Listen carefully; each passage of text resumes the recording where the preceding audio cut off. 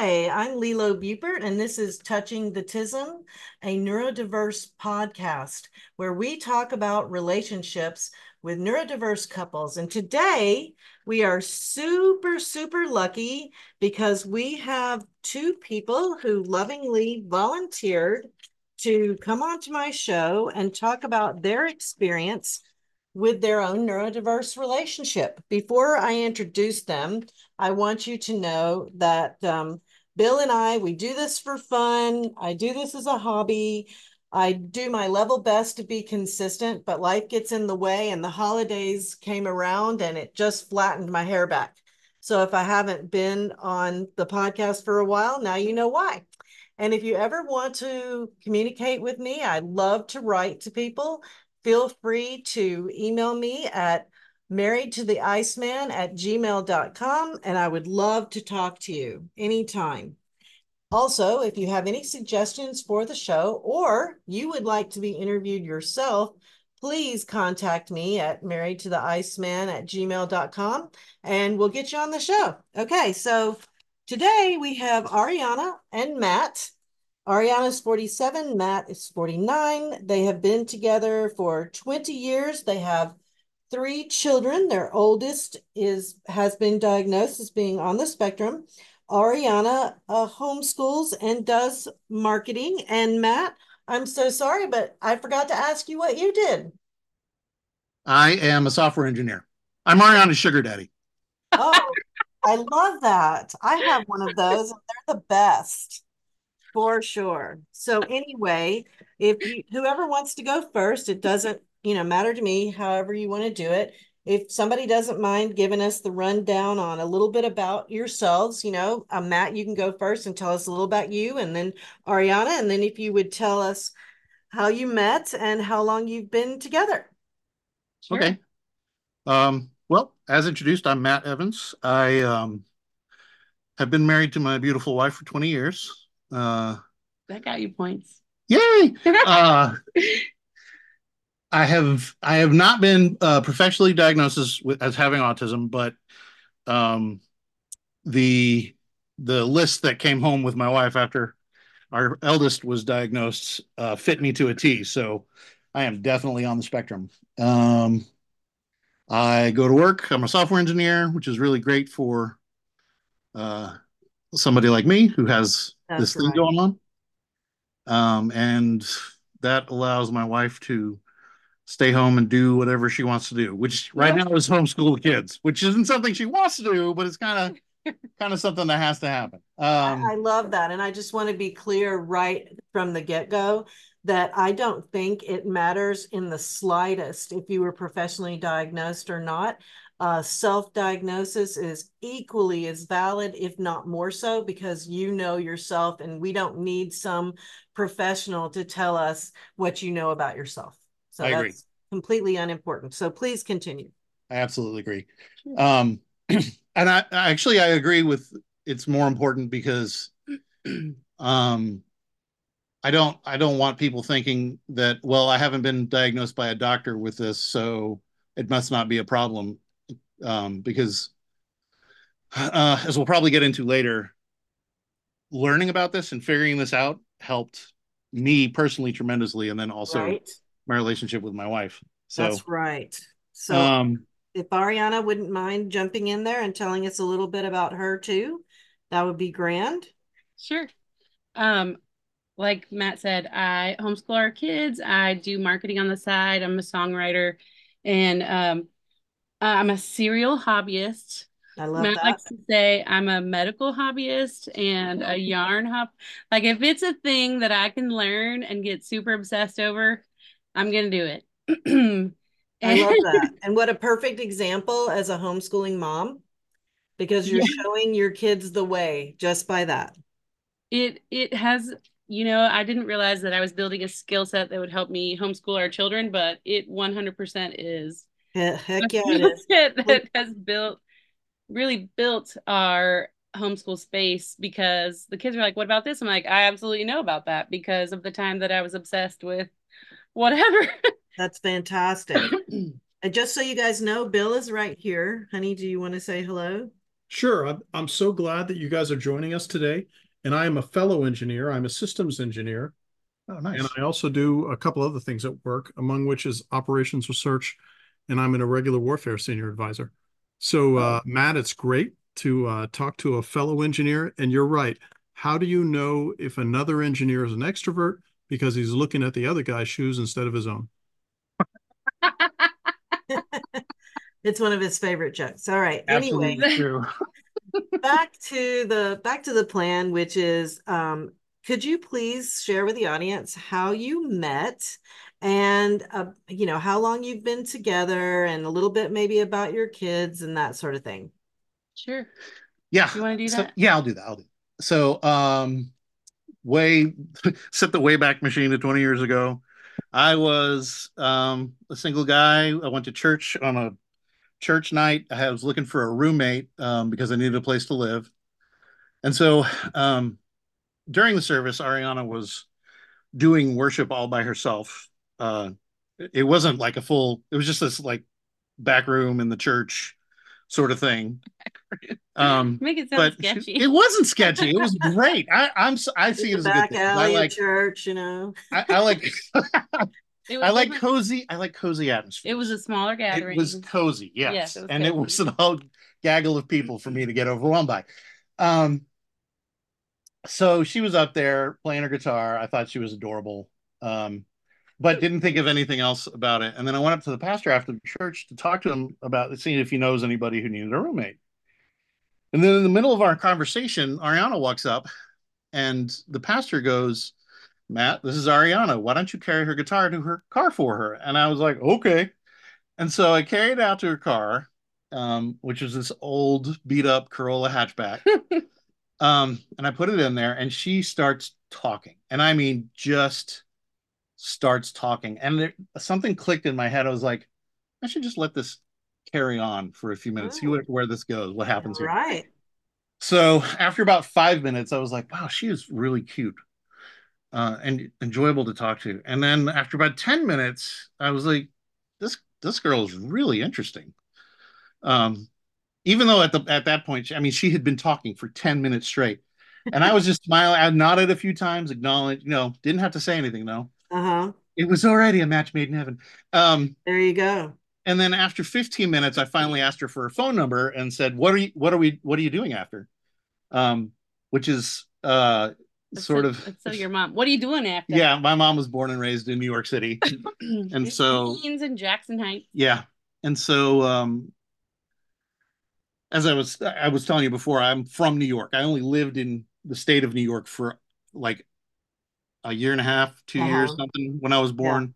But I'm from New York because my mom's from New York, and I've lived with my mom my entire childhood. Well, she lived like a refugee wherever she's like Georgia, Minnesota, it didn't matter. She was still a New Yorker. That's right. Of Yeah. She never course. assimilated. So yeah, so Ariana very obviously shocked that I had just basically asked her to go do something. She's like, "I'm going to my small group now." I was like, "Great, I'll go to that with you." And so we went.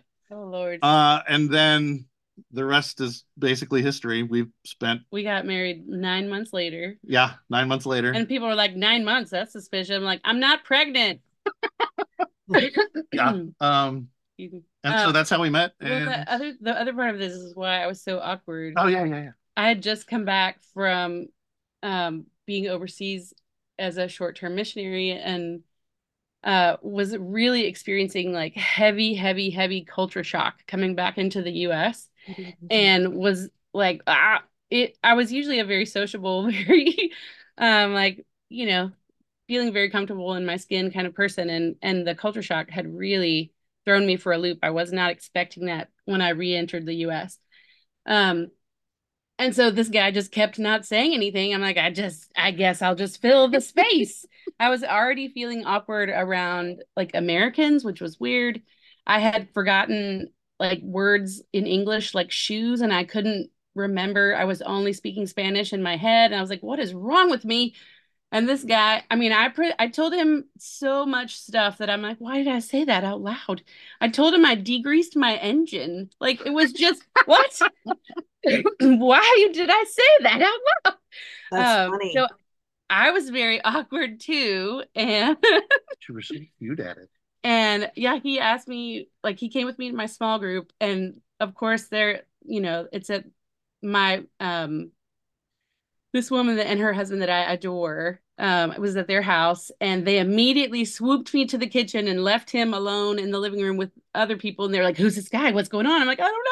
I don't know. He followed me here." God, that sounds awful.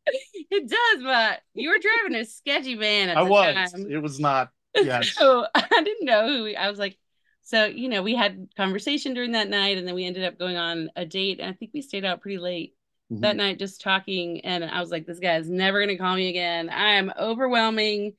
I'm like a steamroller of a human being. He's never going to call me.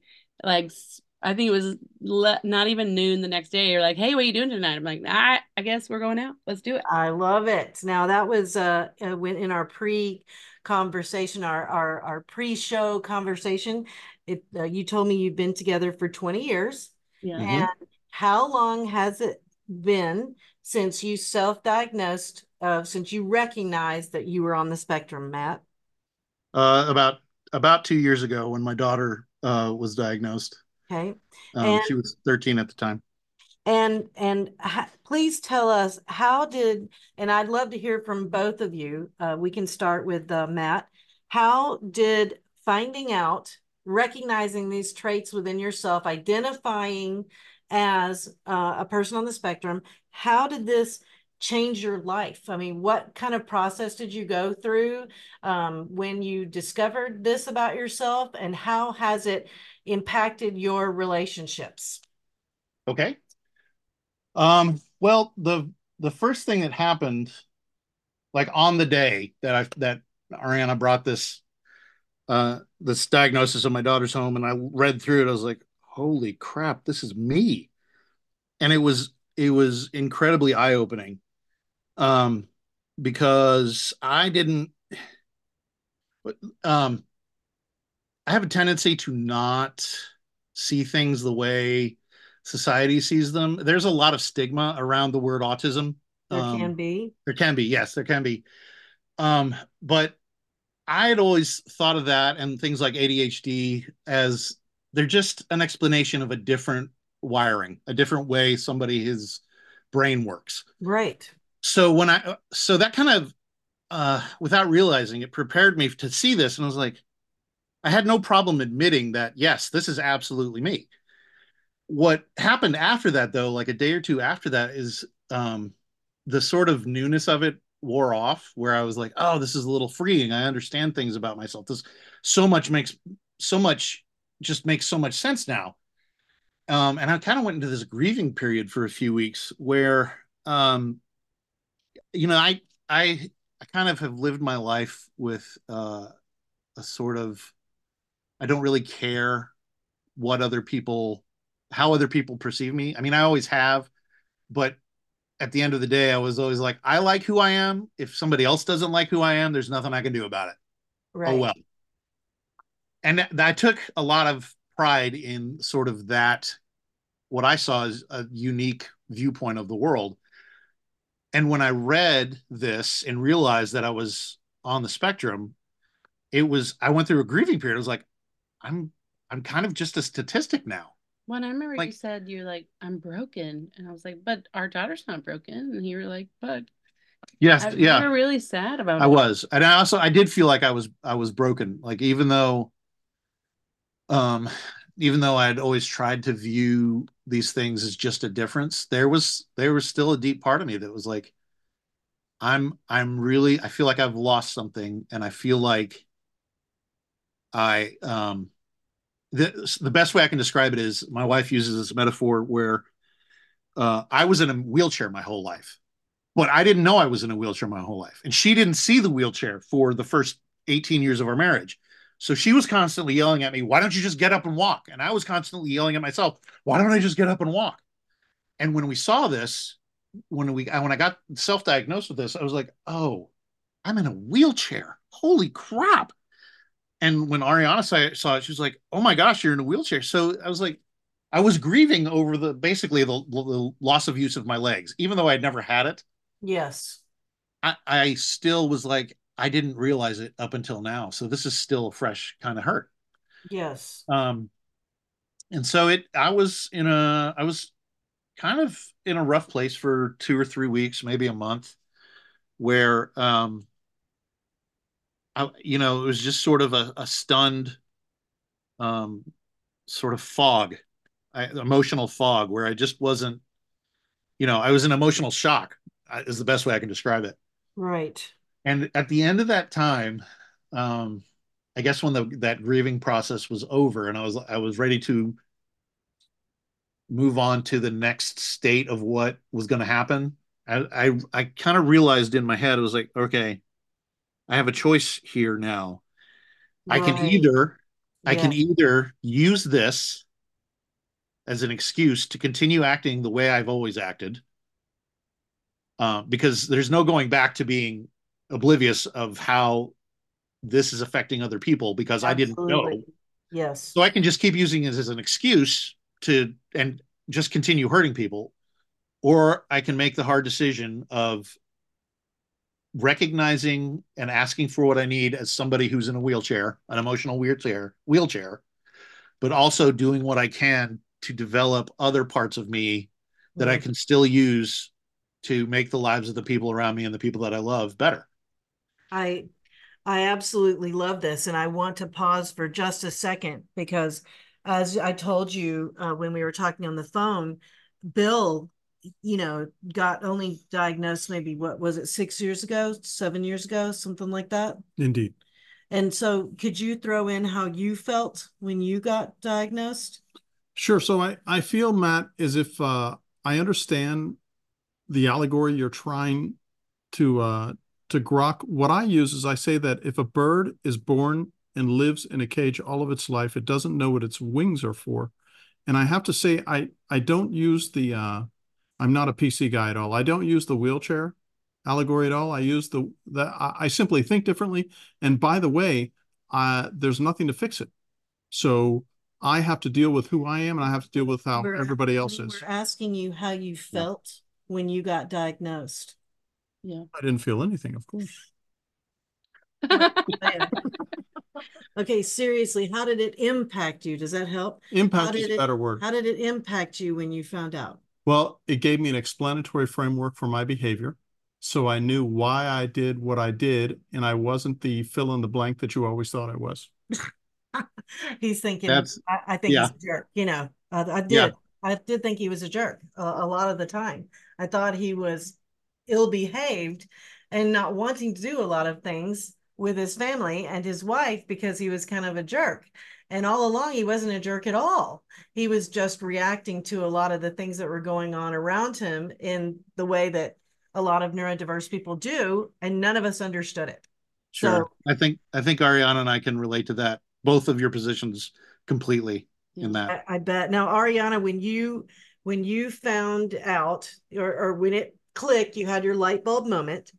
How did that affect how you looked at him and what were you thinking? What was going on in your head when you went, "Oh my gosh, yes, this is it." Well, at at that point, a friend of mine who I'd been friends with for a long time had like surreptitiously slid me a book, and it was called The Wizard of Oz and Other Narcissists. Oh, So I was like, okay. is this what we're dealing with? Because either Matt was like, he was either the best guy on earth or a complete Third, jerk. yeah, There was no middle ground. There Ciao. was like, you're amazing, you're wonderful, here you are, you're present, you showed up, you did the hard thing, or I cannot stand you. Okay. And so I was like, in the, as I was reading about narcissists, I was like, is this what we're dealing with? Am I dealing with narcissism? But it doesn't explain that he is also like very gentle and kind and loving and sincere. And then there's no motivation behind it to get his own way. It's not a manipulative Right. caring, it's a Yes. genuine caring without, um, but it's not sustained. And so it was very confusing for me as a person who was experiencing like really high highs and then very low lows with a person as This a is partner. so common. It is so common for so many women who are in relationships with neurodiverse men to think, or for people to tell them that they are in a relationship with a narcissist. If you are unfamiliar with autism spectrum disorder, it can look very narcissistic, but like you said, it isn't sustained. They do have a good heart. Their heart is in the right place. It's not manipulation in any way, shape, or form. And when you recognize that, it changes your entire world, because Bill, Matt sounds very lovely, but Bill is absolutely one of the most generous men I have ever known in my life. He is not selfish in any way, shape, or form. But before we knew, some of his actions seemed incredibly selfish. Yes. Sure. That was Matt too. Like he gave away one of our cars because someone needed it. I'm like, what are you doing? They needed Wow. it. We're not using But it here. And That's so he would be terrific. incredibly generous and then be incredibly stingy with his own like emotional resources or physical resources, which I did not understand. Yes. Oh, yes. Boy, can I relate to that. I have to practically sit on Bill to get him to spend time with me. Now, he does a lot of these things much better now, for sure. But in the early days, I'm constantly going, hello, I'm over here. I could use some help. I'm drowning. Um, Yeah. anyway, back to some more questions for you guys. Matt, did you have any idea in your youth that something was different? And did your mom or dad recognize that maybe something was different about you? Um, so okay, my parents got divorced when I was 7. And before that time, my dad didn't recognize it because I'm pretty sure he was on the spectrum as well. I think I got it from Oh, him basically, okay. because we told my stepmother about this a few, what, 6, 8 months ago, Yeah. and she was like, "Oh my God, you're describing your dad." And so Wow. he wouldn't. I don't think he would have recognized it. And my mom, being a single mom of 4, didn't have a chance. Like she Yeah. was working all the time, so there was no way she was going to recognize it. So that's my childhood. Later on in college, or after college, actually, I sort of started recognizing something isn't uh, socially equal with other people. I don't really know how to describe that, but I knew something wasn't the same. You were awkward. Yeah, it wasn't just awkward though. Like I always knew I was awkward. It was just a sense that something deeper was going on. So I went to see a therapist. And he didn't diagnose me or put any words to it, but he did have me take this test where in the end, when I got done taking it, he showed me the results. He pointed to this line, this curvy line on the test, and he said, "This is how most people societally score on this test." And then he showed me the paper with my curvy line on it, and it was exactly flipped. Like I was completely the opposite of what society expects. Interesting.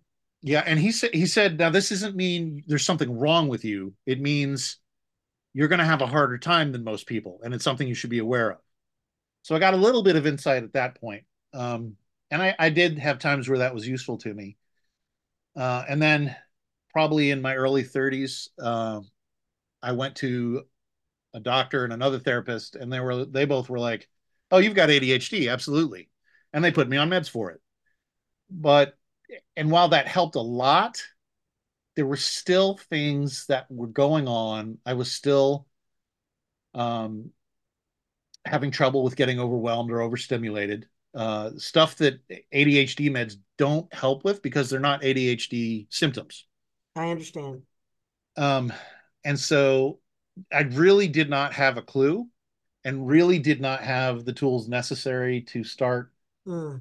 um, facilitating change in my own life Mm.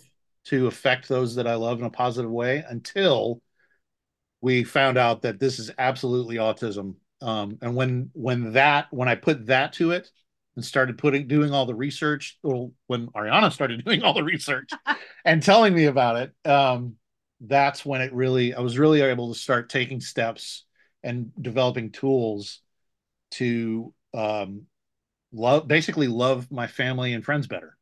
I love that. That's just Wow, the self-realization there is just so beautiful. Ariana, you're a lucky girl that I he's am. recognizes this and wants to willingly trying to affect change. I mean, you can't ask for more than that. So when you guys discovered this, that oh my goodness, I think I'm on the autism spectrum. Ariana, how did that help you and your relationship? And what have you been through with Matt through your life, through your 20 years together, where you've gotten to this point now where you guys are obviously have done a lot of work, and you should be super proud of yourselves for that, because I talk to a lot of people who are not willing to do the hard stuff to get to the point where you guys are at right now. But how did it affect you when you had this light bulb moment, and what have you been through with Matt that now you can look back on and go, wow, you had used an allegory about being in a motorboat, and I'd love for you to tell us that again. I think for me, this diagnosis really softened um, my heart for Matt in a way that I was like, oh, okay. So I was to the point, where I was so frustrated and so lonely. But of course, the big nerd that I am, let me read more things. I'm sure there's something else out there. So when we had a diagnosis, I got busy reading and busy listening to other people's stories and busy like taking in data. That's what I do. Like I go on a fact-finding mission. Like I need more data. And so as I gathered all this, I was like, oh, this makes so much more sense. And we've talked about this metaphor of a wheelchair, and you're right, it doesn't really work. Like you're not broken. Yeah, You're that's true. just different. But we kind of in the same metaphor as the wheelchair, I got busy building ramps because I wanted Matt in my life, in our kid's life. And I knew that if he was going to get there, he needed a ramp. So understanding him and like opening dialogue about what's going on with you, how can we make that better today? Like, is this possible? Can you show up in this way for this amount of time? Um, like, And and yeah, if I could, Bill, to use your metaphor of the bird in the cage, um, Please so do. if I'm gonna, if I could just, I just want to interrupt real sure. quick. The what ended up happening was two things. I realized when Ariana started building these ramps, so to speak, there was no door on the cage. I could come and go whenever I wanted. I didn't know that before, Oh, but there's no door on the cage. The only thing I had to do for me would be to be willing to jump out. oh, I love that. That's great. And so what ended up happening was in combination. So the door removal is what Ariana's talking about. But there's a part that I had to play too, and it's like I gotta take the jump. You gotta walk out. Yes. And so instead of sitting in my cage the entire time because it was safe, and that's the only thing I knew how to do, Mm-hmm, I've mm-hmm. started jumping out. Yeah. That's excellent. I think Bill had some different experiences in life because he was a soldier. Right. So he was forced, and I hope this doesn't sound offensive to anyone, but he was sort of forced out of part of his autism because they don't allow for that in the military. If Right. you're a little quirky or you do things a little different, that's just too bad. They're not going to allow it at all. And I think it stomped out some of the things that might have made life hard for an young autistic man in society. So Bill's social interactions and things like that are actually quite good. There's times still where he's a little awkward or he says things that are a little strange and people are like, huh? And I go, remember, this is just the way Bill thinks, because he doesn't think linearly at all. It's like the cloud. He just reaches up and pulls stuff down. And it may seem like it has absolutely nothing to do with anything else that we were talking about.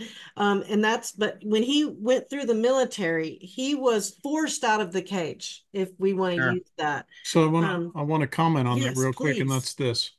And Matt, you could probably relate to this. Masking and mimicking are two of the mechanisms that you and I, as neurodiverse folks, can use to appear neurotypical in Yes. most places by observation, emulation, that kind of thing. And Yes, I don't absolutely. think that the military, it did force the function to a certain extent. And then I wanted to correct you when you say that I think in a nonlinear fashion. What I think is, I think in a linear and nonlinear fashion, and I can gather from that cloud, from my memory palace, and make connections on things a lot of people can't. For instance, like at the detail layer, lower down in a hierarchical formation, and you know this from software, Mhm. Matt, and then the visionary framework of what we're trying to achieve. I can make those connections faster than neurotypical people normally can. Yeah, Yeah. he's always saying You're speaking my language, Bill. You're Oh, speaking good, my good. Yeah, yeah, yeah, yeah. So Bill, of course, has a lot of what we would call like the hallmarks of neurodiverse brain, and one of them is he has the special interest, he has the superpower, he has all the sensory overload that can make things challenging. How about you, Matt? What's your special interest and what's your superpower? Okay, so my special interest is video games. To a lesser extent, board games. And I don't mean like stuff like Monopoly. I mean like things that take 14, 15, 16 hours to play one single game. But Gotcha. it And I love it. was me. It It was was, me. yeah, it started out as Ariana, because she's a Mhm. hot thing and we got married and Of everything. course.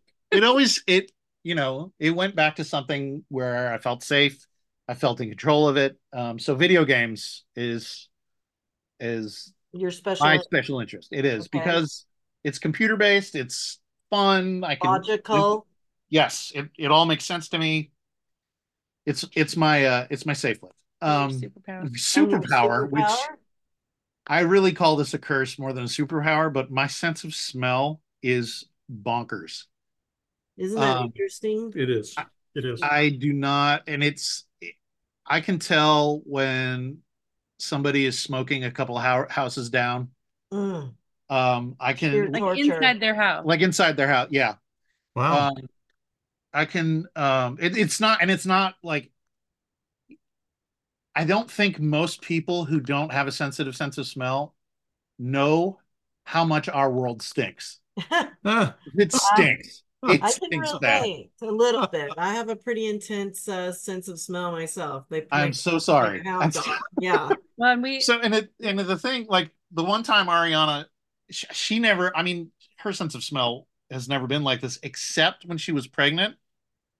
And I remember distinctly we were sitting in our living room one day, and we're just watching TV or something, and she goes, "Do you smell that?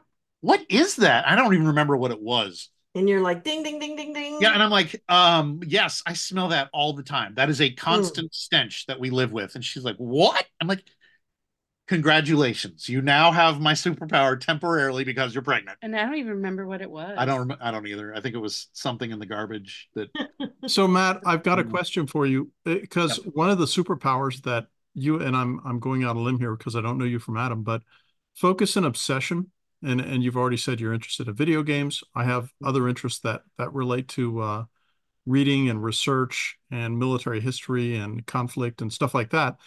At work, what I find is that my ability to focus for hours, if not days on a time, on wicked, sticky problems cuts me apart from most people there. And I'm going out on a limb here and suspecting that you do that with software. um kind It so doesn't ever take days though. Like Oh, kind you're like, of this is gonna take us so long, and then you're like 12 hours later, I've solved it. Like genius. excellent. yeah. So the difference there is my career is not a special interest for me. Okay. Um, I actually I don't enjoy most of the software engineering that I do because it's either solving it's either solving problems I don't think need to be solved, but I've been told to solve, or it's just like a maintenance thing. Yeah. Um, Yeah.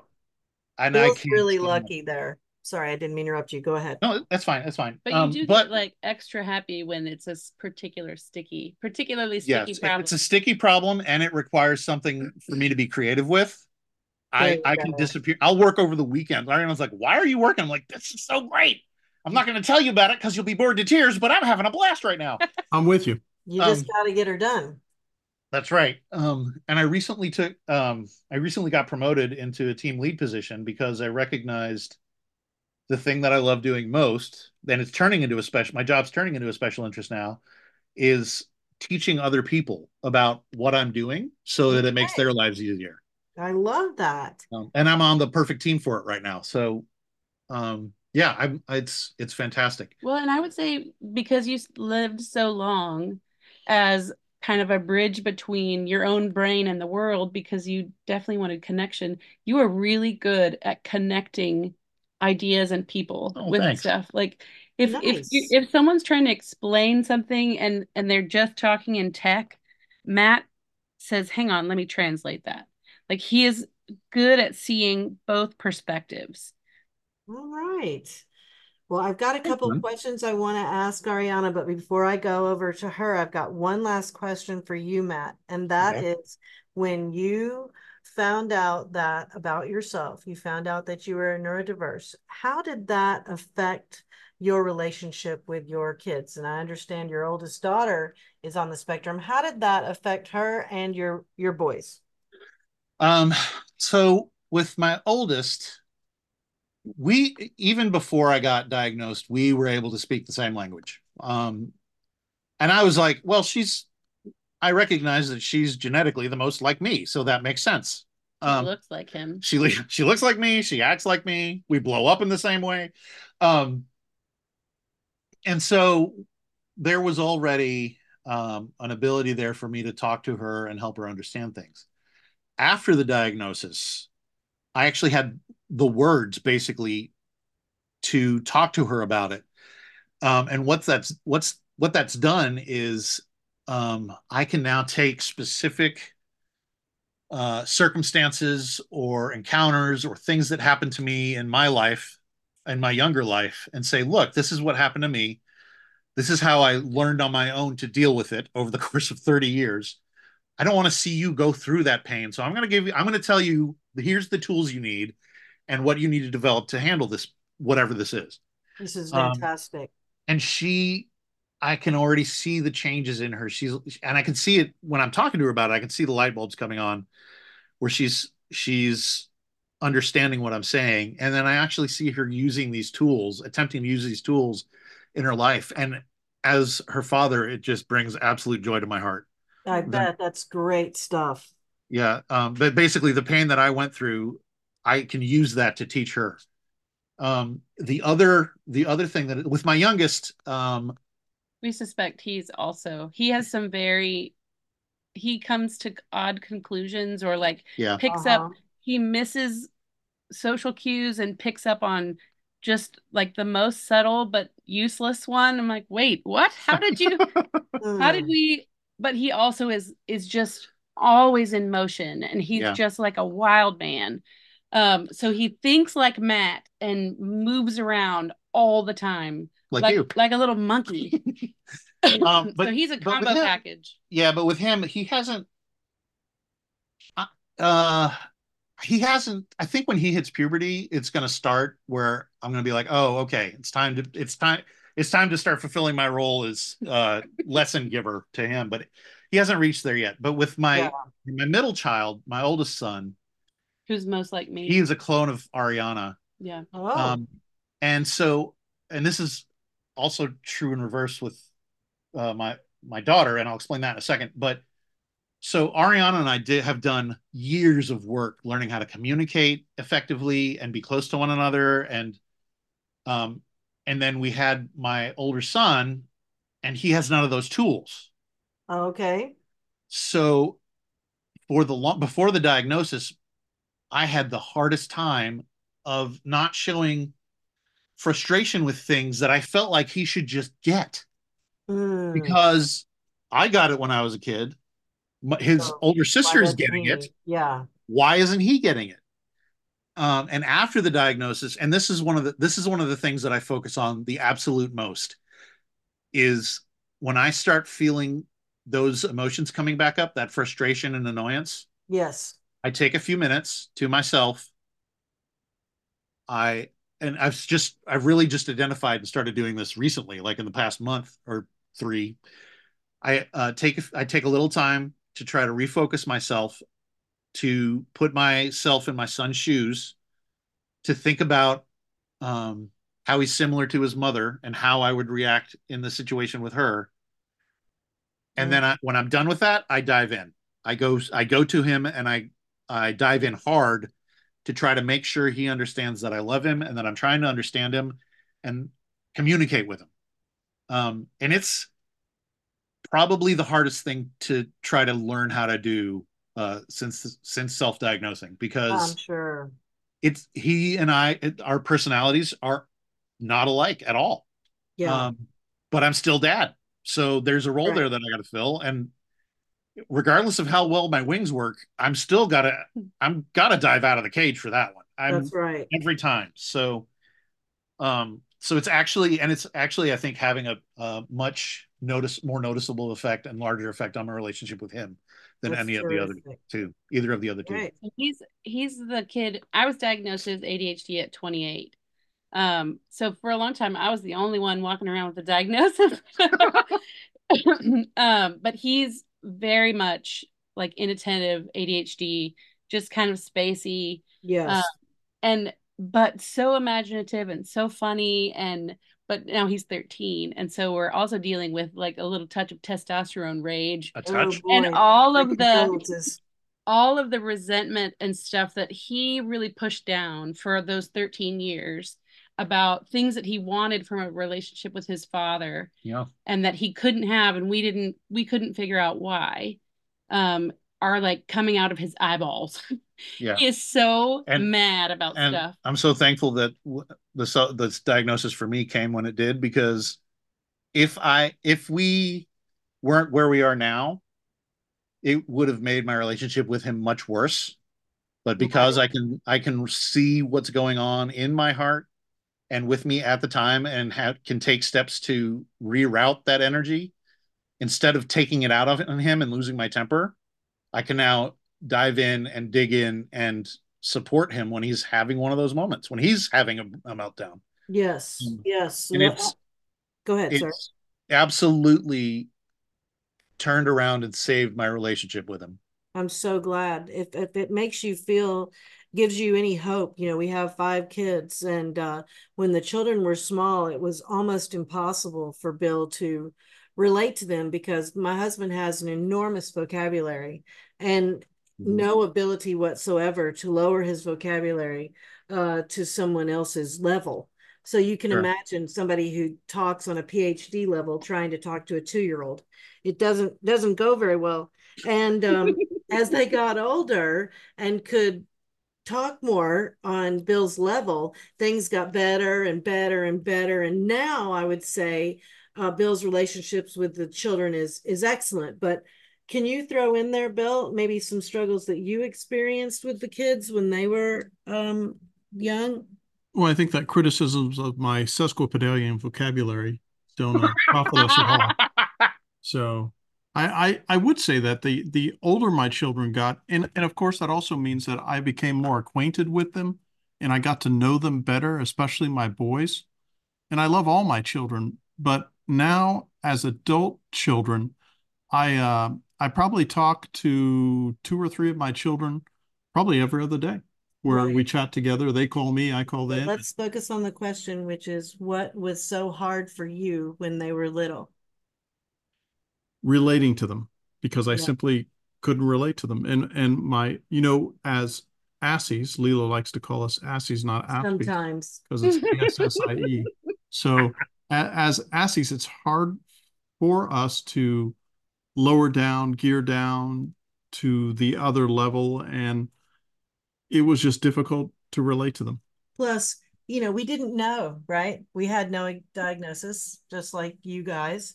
And this was many, many years ago when Asperger's or autism was not discussed, especially not in the adult world. It was still really in children that they were only talking about it in children. And our children, they had no idea why daddy was so different. And I was very frustrated with Bill many times because I'm like, just go play with them, talk to him. And he's like, let me tell you about the theory of relativity. And I'm like, no, no, they're not interested in that. They grew into it. Talk about parties or something, for crying out loud. And he literally could not do it. But anyway, They love Tactical Tuesday. yeah. All of our children had a really early, large vocabulary. Like they Nice. would, because I think the two of us also spoke to our children in that way. And Yeah. Right. I want to say like one thing that Matt, he's not going to ring his own bell, but when our children were infants, um, I could not stop moving because the house had to be clean and I had to do this and I had to do this. And he would stop moving long enough to just be with them and they would fall asleep on him every time. That's Um, awesome. Aw. he was a really sweet, and plus he would do this low, like rumble voice, and they're like just sleeping on his chest. Aw. I'm the baby whisperer. He's the baby whisperer. So when we go like someplace and somebody needs a baby held, he will 100% hold that baby, and they will fall asleep Aw. on him I love babies. That's because so nice. Well, it's really sweet. I want to ask you some questions now, Ariana, that Sure. I'm sure some wives would really like to hear your take on, because Sure. often it's the neurotypical. And even though you're ADHD, I would still consider you the neurotypical partner.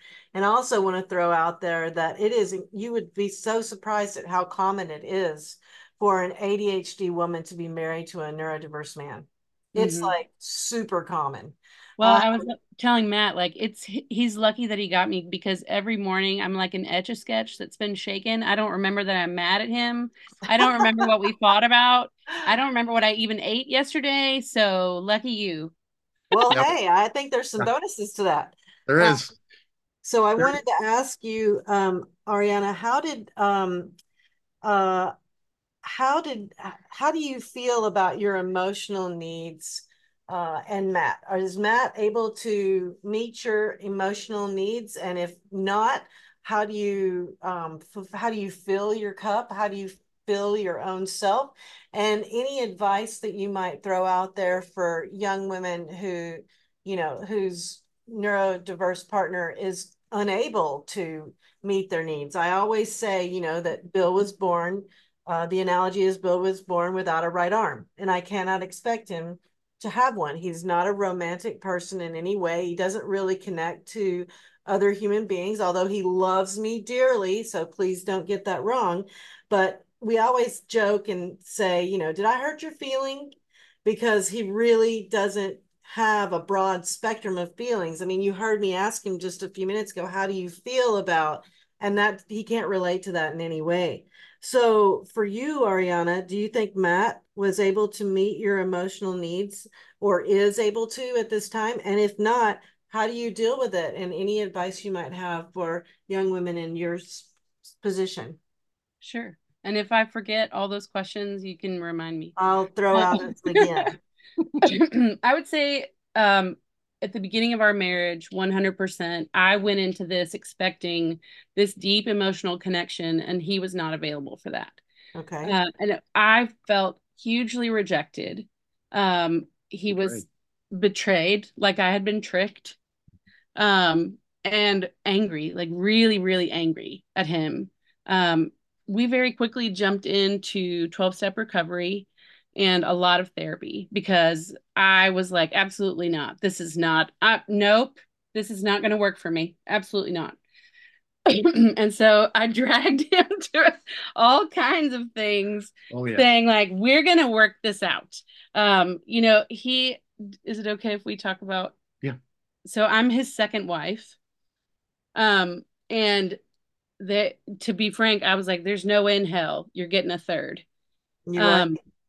I'm stubborn and you better sit down because we're going to work this out. I'm sorry you don't like it. I don't care. There was a lot of that, which I think in some way is a little bit of a saving grace for us. A little bit? It absolutely is. So we dove right in and started working on things. And, I remember therapists saying, you guys are incompatible. Oh. And I'm like, what? Well, then you better find a way to make us compatible because this is it, baby. Those were the therapists we didn't go back to. Yeah, we didn't go back to, I'm like, I need somebody to see him for who he is, for all the good and all the bad and all the trouble, and help us work through that and see me Yes. that I'm not without my own things. And Of so course. back to your question, he did not meet my emotional needs. But at the time, I didn't know that because I didn't have any emotional needs. I grew up in a family, a very large family, and we had a lot of stuff that we worked through as a family. It was rocky for a lot of it. My parents are still together, which is probably part of the reason why I was like, sit down, we're working it out. Right. They celebrated their 50th a couple years ago. Wow, that's terrific. Yeah, they're also neurospicy, but they don't want to talk about it. Okay. Uh, but I didn't have emotional needs. I didn't know how to voice what I needed. I just knew that I was unhappy. I didn't know what to ask for. So I just got busy gathering data and doing research and reading books and going to therapy and going to the 12-step meetings and really got busy working on myself. Um, we when we had kids, I plugged into a mom's group and I remember having this moment where I thought to myself, okay, he does not meet my needs. But some needs, if I go outside of this circle and I look for someone else to meet these specific husband needs, then we're splitting up because I'm cheating on him. Um, but I need these other needs met. And so some needs I'm going to have to set aside and quiet down. But the rest, like emotional connection and friendship Mm-hmm. and intellectual stimulation and artistic and creative stimulation, I can meet through this vast community of women that I'm involved with now in my city. And that was built from scratch. I showed up with my daughter in like a baby sling. She was 3 months old. It wasn't a play group, it was a mom group. And I needed another adult to talk to because I wasn't working anymore. I was home with my daughter full time. And so I didn't have an office to go to and make friends and blah, blah, blah all day. And there was nobody to talk to except for this tiny little child. And I was like, I need other adults. Oh my gosh. So I really built that and got a lot of those needs met from that connection, from that community of women. Now, what that did for Matt was it left him behind. And we use this metaphor in our marriage that when we're together, it's kind of like we're in a speedboat, the wind's in our hair, everybody's having a great time. And then for reasons unknown, Matt would shut off the engine, put the keys in his pocket, and go back and sit in a dinghy in the back. Mm. And I'm like, well, the kids and I still need to move forward. So I would take out oars in my metaphor in my mind or allegory. What are we using this word for? Yeah. I don't It all know. works. And begin to row. Mm-hmm. Basically, by sheer just physical hard work, move my family forward. And the best thing that happened to me in that process of therapy and having a community and learning about stuff is I got my own keys. And by that I mean I got my not always my own source of income because I was still a stay-at-home mom to young kids, but I would find ways to kind of hustle on the side. Not that we needed the income, but that I needed to have a purpose. Yes. Rather than just, well, here I am raising these children And who I dragging the adore, but husband with oh you. my Lord. Yeah. Dragging. Yes, dragging the husband with you. Yeah. And really he got when I got my own keys and when I got my own excitement and my own processes and my own way of moving through the world, he got dragged. And he would say, like, you're just living life without me. I'm like, that's your choice. Mm-hmm. And there were definitely some rocky years. You know, we used to joke, you guys have been together so long. I'm like, yep, haven't smothered him in his sleep yet. I would never kill my spouse, for the record. Wink, wink. But it was rough. And there were lots of years where I'm like, I don't like this person. Here I am with them. And it wasn't constant because Matt has a gift. I think this is probably one of the gifts having a single mom gave you was to being able to emotionally relate to people. He does have a really good emotional vocabulary. So That's when he would great. connect, it was beautiful. And I was like, oh, this is amazing. Um, and then he would go away again, and I would feel that loss so strongly. Mm, Um, because he couldn't sustain it. It was I too much see. to sustain. But he would show up in these beautiful ways. I'm like, here you are. And then you would ghost me. That is an accurate way of describing it. Yes. So, I mean, In the if same I house, I would ghost you in the same in the house. same Yeah. house, like you're here, but Yes. you're not here. Yes. So, did I forget any of your questions? No, I mean, I'm just rolling with it because I think I told you in our pre-interview that you have no idea how many people who are in neurodiverse couples, how difficult of a situation they're in, and you guys have made it through the mud. You've done the work, you've crawled underneath the wire, and you have done what was needed for each of you and each other and your children. What a lovely example, because being in a neurodiverse relationship, being in any relationship is not easy. Bill and I have been married before, so we totally relate to what you were saying. I relate completely to him being there and then ghosting you. We often say sometimes it feels like we're two cruise ships on the ocean and we're all headed for the same destination, but he's on the cruise ship over there and I'm on this cruise ship over here, or I am actually this cruise ship and he is actually the other cruise ship, and we're paralleling through life, and instead of on a course where we meet together. My cruise ship And is more fun. I think all the It things is. It absolutely is.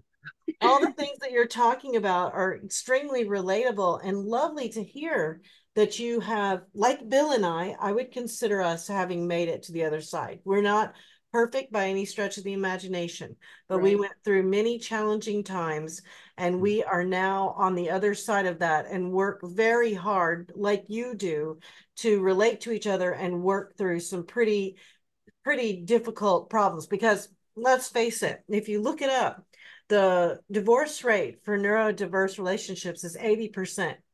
Oof. Those are not light odds. I'm No. actually surprised it's that low. Yeah, right. I mean, yeah. So This is not. congratulations. Thank you very much. But yeah, it's not easy work. No, no, And it's it's not. it Well, and it does. Uh, I want to reclarify something you said. Sure. We've the phrase "we've done the hard work," which I appreciate. Though I would put it, we're doing the hard work. This isn't. I Doing recognize this is active. never going to end. Yes, It has right. gotten easier and That's is right. getting easier, There you go. but it is not something either one of us could ever stop doing or You're absolutely right. I even stand think to get bad corrected. again. It's an well, active verb, doing. Yeah. yes. You're absolutely right. Because if you stop, then the relationship stagnates and then it falters. So Yeah. it's, like a plant. You want to Yeah. keep the plant alive, you keep paying attention to it. Yep. What Well, does and it need? things that things that I wish I had known along the line. There was one time Matt and I, and you'll totally understand this, but we have the best conversations when neither of us are looking at each other. Well, Mm. let me rephrase. When he is not looking at me, like when we're driving. I Um, understand this on an intimate he level. won't talk to me on the phone Oh, because that's awful, but he'll sit and drive a car and talk to me for hours. Nice. Um, and we were driving one day and going somewhere, and he said, like for 12 years when you hated me and you didn't love me. And I was like, excuse me, what? Aw. yeah.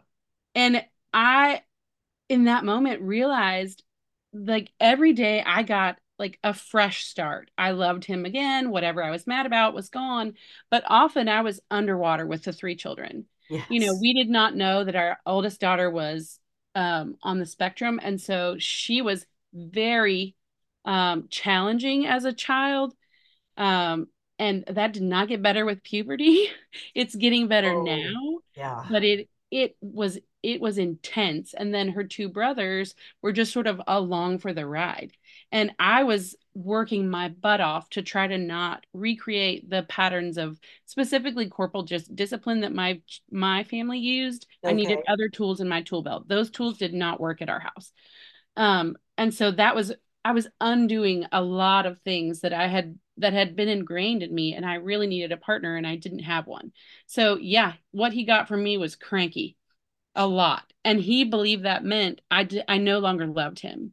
And Aw. we were driving and I was driving, I think, and I reached across and I put my hand on his heart and I said, there was never a day that I didn't love you. But his autistic brain says, she's mad at me. She doesn't love me anymore. Yep. Yes, I can understand that. And that never even crossed my mind that that would be a truth for him. I had spent so much time showing him how much I loved him. And all he heard was, my cranky wife is mad at me. She must not love me. The And criticisms. that really broke my heart in that moment. I cried about it later that night because I was like, he believed that for 12 years. Why even stay? Why Mm, even stay? And we've talked it over many times since then. And I think both of us have a stubbornness. that's very helpful. It's It very is. helpful. It can be, yes. Yeah. I got a question for both of you guys, and if you don't want to, I totally get it. But um, this has been really terrific, and I have an entire other page of things I'd love to talk about. Would You want you to do a two-parter? consider coming back on the show again and doing like a part two? Because normally I don't go over an hour, and I'm not sure where we're at, and I've taken up a lot of your time. Would you consider coming back on the show in a week or two so we could do the part two? Because I would love to go over some of my last page of questions with you guys. For And I sure. don't want Yes, to shortchange it. absolutely. How would you feel about that? I would love to. We That would would, love to. that would be great. So let me ask one quick question to conclude our lovely interview. I've enjoyed it so much. Just to give a little teaser for part two, tell us from each of your perspectives, what's the best thing about having a partner in a neurodiverse relationship? Well, let me rephrase that. Ariana, what is the best thing about your autistic partner, having an autistic partner for you? Let's start there. What is it about Matt and his autism that you consider a huge plus? Matt has a way of moving through the world and seeing things that no one else sees, including me, and seeing me in a way that I did not feel seen up until we met, which I love. And I love that he can look at things and flip them on their head and see another perspective. It Mm, takes so much for people to change their perspective. And he always is willing and able to turn, we call it turning the gem. Like, mm, let me turn that a little bit and let's look at this from this perspective. And I really love the way that he does that. Um, that's so great. we always joke around. So Matt shows up when things get hard. That's his other big thing. I know some people when the ship hits the sand, they bolt, but not Matt. So Matt may be ghosting me in like the little things like, "Hey, you want to watch a movie together?" No. Okay. Gotcha. Yeah. But That is but exactly my voice too. No. but when things get hard, Oh, Matt 100% shows up with his full self. and is logical and calm in ways that I'm just like, oh, I'm overwhelmed or emotional, and he shows up and he brings like a tempered, calm wisdom to situations that I I love really that. appreciate. That's because logic is our religion, That's right, right. Matt? It is. That's true. I And gotta say, Phil is really like that as well. Sorry, Matt, go ahead. no, it's okay. I was just gonna say, and then I fall apart when everything's taken care of. No. Okay, Matt, your turn. What is the best thing about having a neurotypical partner? I love her for her body. No, I'm Oh, in all seriousness, though. remember your parents are going to be listening to this. Um, so she, so your question was, what's the best thing about having a neurotypical partner? Yes, because you're not the neurotypical partner. You're the neurodiverse partner, and she's your opposite Right. in many ways. So, what Right. is the bonus about that for you? So Ariana is the smartest person I know. And I don't say that lightly because I have people in my life whose IQs are incredibly high, I'm who sure. graduated from MIT with honors. So she is the absolute smartest person I've ever known. And she's mentioned, we've talked about, she has ADHD, Yes. but the thing that I've noticed about her in that, and I don't know if this is a normal trait of ADHD people. I don't think it is, but um, she does not give up on things that are important. And when she gets in her mind to learn about something or do something, especially when it's in the framework of loving somebody else, she goes so far above and beyond. It's incredible. She has never been bad at anything she's tried, um, except sometimes finishing Christmas gifts that she's knitted. That's a little bit of a struggle, um, but she's always willing to put herself into situations that she doesn't know and isn't familiar with joy to try to love others.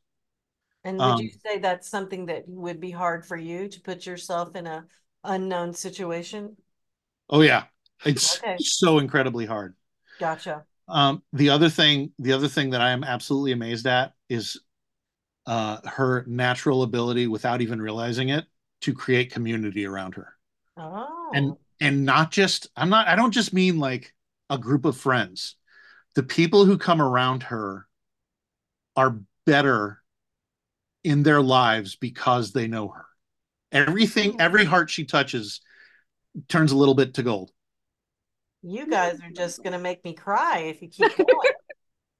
Well, I hope you have enjoyed this even half as much as I have. And I'm so grateful you're willing to come on again for a part two because I think you have a lot more to say and I have a lot more questions to ask.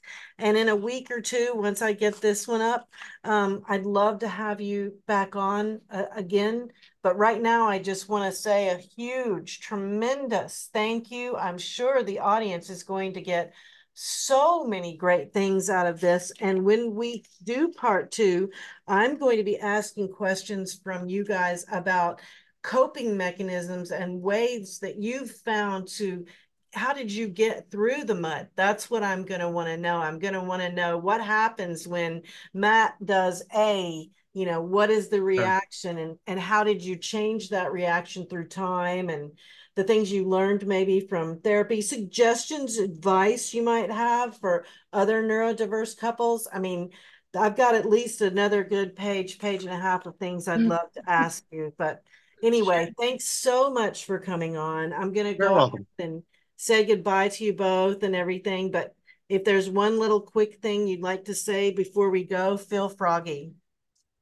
Well, I just want to thank you for having us. There's been so much that we've gone through, and you, Matt, was like, we should become therapists. I said, we should absolutely not become therapists.